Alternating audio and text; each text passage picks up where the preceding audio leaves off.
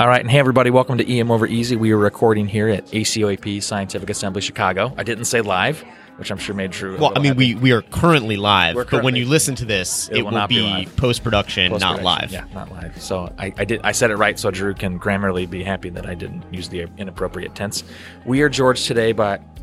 We're Georged? We're Georged. we are going to get Georged, and I'm really excited about it. We're Georged. We're joined today by George Willis, medical education extraordinaire, University of Maryland, Baltimore, clerkship director. And APD. APD. Which means I have no life, literally. Yeah, I was like, how are you even physically here? We'll ask that question with my wife not currently listening to me on my telephone. Nice. And really wanted to bring on, because I had the opportunity to meet George, teaching course 2016 New York City, and was kind of just blown away by how awesome you are. And not awesome. to Thank you. Your head's small, if it doesn't get bigger while you're here. And then we had the opportunity to hang out with him at the USACS teaching course this last August. Yeah, and I met him, 2 years ago? We were down in Cabo Fest. Yeah, I got my first introduction to George and the awesome things going on with the teaching course. Yep. And George is man crush. I mean, that's what it is. It's just a man crush. Kind of a little man crush. It's Aww, odd man crush too. as we podcast more. Like I'm checking out. I had this big list of all the foam ed people I wanted to meet, and this has been a great opportunity to meet all of them. So it's nice to actually have you on the show. Thank you. Haven't met you before. Love being here. So one thing that kind of struck me when we were in Canton is you used a phrase that I had never thought of before, and I think it's a really, really interesting point. And rather than, we're all educators here, we all work at residency programs, all teach faculty, teach residents, teach students, and so many times in education we talk about the teaching moments, like decided that I'm going to teach at you. Like, I don't know if you're ready for it, but here's some stuff, and you better listen. Absolutely. And when we were in Canton, you talked about really the opposite of that, which was the learning moments. Yeah. And that was something that I never heard before, but have always kind of thought about, but not in that context. And what is that idea, and what do you mean when you're saying that? So it's a concept that I came up with when I actually started thinking about it when I started doing my own teaching. Here I am, a brand new attending. I have residents and medical students who are under me, and they're asking me to teach them. And I'm taking them to the whiteboard, and I'm showing them the pathophysiology of DK, and I'm watching them fall asleep in front of me, literally standing up like a narcoleptic, falling asleep. I would never do that to you, George. Most people do, because the pathophysiology of DK is completely fascinating to people who are fascinated by that stuff. And it's not if you're not. So, yeah. So what I would do is I would ask them afterwards, after the shift was over, what did you take home from that teaching session or the teaching sessions that I had with you or throughout the day? And it was crickets. They were literally like, I didn't take anything home. And I started pondering that thought and thinking to myself, I'm either doing something wrong or I'm not focusing on the things that I need to be focusing on. Instead of focusing on the teaching portion, I should focus on the fact, are they learning what I'm teaching them? What is the learnable moment here in this teaching session? And so a way to kind of think about this in terms of concepts is if I hand somebody an EKG that has Wolff Parkinson's White on it and say, look at this EKG and tell me what you think is wrong with it. And that's what I call teachable moment. And they've done research on WPW throughout their entire career prior to, or they've had teaching sessions on WPW, and they know all the ins and outs in WPW. What did they learn from that? Absolutely nothing. But what I look for with a learnable moment is that what I call the aha moment, that moment when the learner looks at you and kind of gives you this, oh my gosh. Yeah. And you see a light bulb go off in their head, and it actually brings a smile to my heart. So I try to focus on finding the learnable moments in every single patient encounter that we have. So you're at a busy place, no doubt, high volume, where Andy and we are high volume also. Sometimes just finding that moment, right, seems impossible. I'm ready. I'm the attending. I think I got my learning, teaching moment ready to go. Got my list of things I'm going to cover. Yeah. And they are drowning. Right? The thought, I'm like, hey guys, let's take a second. And then I think it's the right time. And the look in their eyes, it is like pure terror, right? They want to kill me. They've already eaten my insides out by suggesting that we're going to do something other than just document and see the next patient. So how do we break that mold and actually identify that true moment where I'm ready to teach, but the learner's ready to accept the teaching and learn and find that learning moment? Oh, absolutely. So one of my favorite things to do on shift is something that Amol teaches, which is the whiteboard pearls, but I call them sniper rounds. He actually has started calling them sniper rounds as well. And what that kind of implements is there's a teaching pearl in every single patient that you see.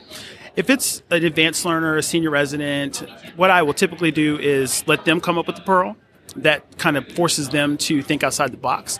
But and teach even the junior learners. But the other times, what I'll do is I'll actually put it on them myself. I'll say, well, here's a teaching pearl for an alcoholic who comes in, who's fallen. What do you do? What kind of assessment tools do you use, and things of that nature? So, what do I use? Sorry, are you pimping me? No. Oh gosh, I got nervous all of a sudden. Yeah. Well, Drew, what do you use? Because when you think about the learning moment, what's your go-to? What is my go-to? Yeah. So I like a combination. The what if is a great one, right? And we talked about that a little bit. And then, gosh, I hate pimping, right? So I believe in the pimp-free ED is essentially what I go absolutely. with. But you have to find the threshold where the learner knowledge stops. Mm-hmm. And oftentimes, I just don't interact, right? So I get a presentation, or say they start talking about a patient, and I just look back at the resident presenting to me. They get that uncomfortable feeling that they're missing something. I go, okay, so turn it back on them. What do I need to know now? What is my next question? What is my question to you? Make them think about it. Make them come up with what is the one thing missing from their presentation. What is that one tidbit of knowledge I'm going to ask them? And it's great because they come up with it 90% of the time. Or they're like, you know what? I didn't ask that. I'm going to go get it. I'm like, well, that's funny. I never would have thought of asking you that anyway. But yeah, please go back and talk to the patient about it. So, thank you for solving your own problem. Thank you for solving your own problem. Yeah. And so that moment of silence. And I think that the moment of silence is huge in the learning setting because it gives the learner that moment to reassess what they just did and correct themselves. And I find when you correct yourselves, like that's magic, right? Because now they have that knowledge base forever, or that teaching moment forever is going to stick with them because they did it to themselves. All I had to do is nothing, which makes my job super easy. I love that thought. So it's a very profound thought in medical education especially, but even in education in general, is that moment of silence. That moment of silence is so powerful. What you find most of the time when you have a learner and you ask them a question is they want to answer quickly. It's because they want to exude confidence. I got this, no problem. Here's the answer. Even if they're wrong, what I learned, one of the things that I learned in medical school and was actually taught to me by residents is even if the answer is wrong, answer quickly. What's 2 + 2? 6. Dang it. Your answer is 4. wrong. It's So your answer is wrong, but it shows that you have confidence in your answer, that you're sticking by it. What I actually like doing as an educator is giving that moment of silence so that they have that moment of doubt with the confidence in their answer where they say, wait a minute, let me actually think about that for a second. Maybe that's not the right answer. Let me come, maybe it's 4. Maybe it is 4. You know what it is for? Wow. I didn't think about that. So when you have that moment of silence, it gives them time to self-reflect. Right. And I think that's super important for getting a learner to, again, come up with their own answer, to self-assess themselves. So it's really, really important. I like the pause as well. I actually stole it from Drew. When I was a first year out attending, Drew was a chief. And I remember working a shift where he did that with a medical student. And I was just like, my mind got blown. He was just sat there and waited. And I was like, what is he doing? And then the student was like, maybe I should include appendicitis on my differential. And, she does drink alcohol. Maybe and she just rolled off 9 other things because Drew just didn't talk to her. And so I was like, perfect. Yeah. Mine was blown. I really like some of the other small ones that are teacher. Drew knows I like to make lesson plans, which is a little. No, you do. You lesson plan before your shift. It's amazing, right? This guy comes he knows these are my 5 teachable things, and I'm gonna find a way to do this on a shift. And luckily, I try to pick broad enough things that we luckily have at least one anticoagulation conversation a shift. We have one lady that might have cellulitis versus an abscess, so pretty bread and butter stuff. And so I like post-it pearls just because they're small, they're actionable. For me, it shows learners hey, by the way, you thought we didn't learn anything today. Here are the things we learned. And then I started making these handouts. It's the whiteboard teaching that you guys were doing in Maryland, lightning rounds, whatever, And then I started building these infographics that I like because it actually okay, so here's an infographic. I want you to write down everything you know about STIs. Yes. What's the diagnosis? What's the treatment? What's the prophylaxis? What's the other thing we have to worry about? Because to me, that shows the pause. It shows me what the learner knows, and then I can automatically teach a deficit. Mm-hmm. And it allows me to have that learnable moment rather than say, I'm going to force information down your throat you don't know or you already know. Yep. To okay, this is what you don't know. Let's talk about that. So I think that this is a great idea. Again, I think it's something that as educators we probably all do. We just have never thought of it from this is a learning moment rather than a teaching moment. The important thing about that is that what you'll find most learners learn the most from, obviously, is from clinical application. So they're going to remember the patients that they take home. And what you'll find difficulty with doing with a lot of these mini lectures is that if you just say you've seen 13 chest pains, and you say all of a sudden, okay, I'm going to give you some learning pearls on DKA, they're going to look at you. Where did that come from? What you talking about? What you talking about, Willis? I haven't heard that at any point in time. No, nobody's ever done that to you, right? Like, okay. I think I've only seen it done about a dozen times. Right. And so what I'll do is I'll actually incorporate that into the patient encounter. So I'll say, okay, so this person comes in and they have chest pain and you have an EKG that shows ST elevation MI, but you check their sugar and it's 600. And oh, by the way, they have an anti-GAP metabolic acidosis. What does that make you think about? And obviously they're going to say DKA. Why would this person with a STEMI have DKA as well? Stressors. It's the eyes. Eyes. I know this one. The eyes, the three eyes. So infection, ischemia, and insulin noncompliance. And so ischemia can be a predisposing factor or an inciting cause of DKA. And so that gets them to think about patients who come in who are hyperglycemic and who may have a stressor, or the opposite. They have a patient who is hyperglycemic and DKA, and we don't focus on the stressor. We just focus on the DKA, so you don't fix the stressor portion. So I think that both of those concepts are very applicable to education, especially You're using what-ifs to make your lesson plan fit. Absolutely. Beautiful. I do want to add one quick variation of the silence, and I've coined this the Ron Burgundy. Oh.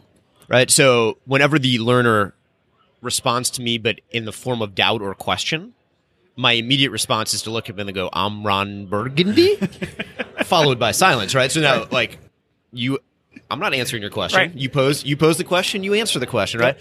The only problem with that is there's now generational gaps, and not everybody knows Ron Burgundy. And I'm really struggling with this. That needs to be part of our intern mandatory, like, you have to watch this movie.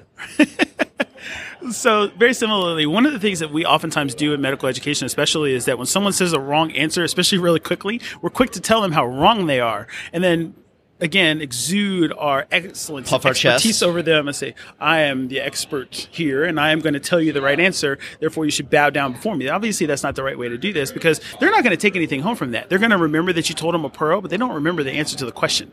And so, again, this is where that pause becomes important. And then if they say the wrong answer and they continue saying the wrong answer, force them to figure out the right answer. Sometimes I'll even say, well, you should go look that up. That's a really important thing, and it's a way for them to get their own education. Most of the time, I even tell them where to go look it up at. Sure, If absolutely. they go Google it, they're going to get some answer from Dr. Google, which probably is the wrong answer, as opposed to going off and finding it from a reputable source. Right. So I think Absolutely. that that's a better way to educate in general.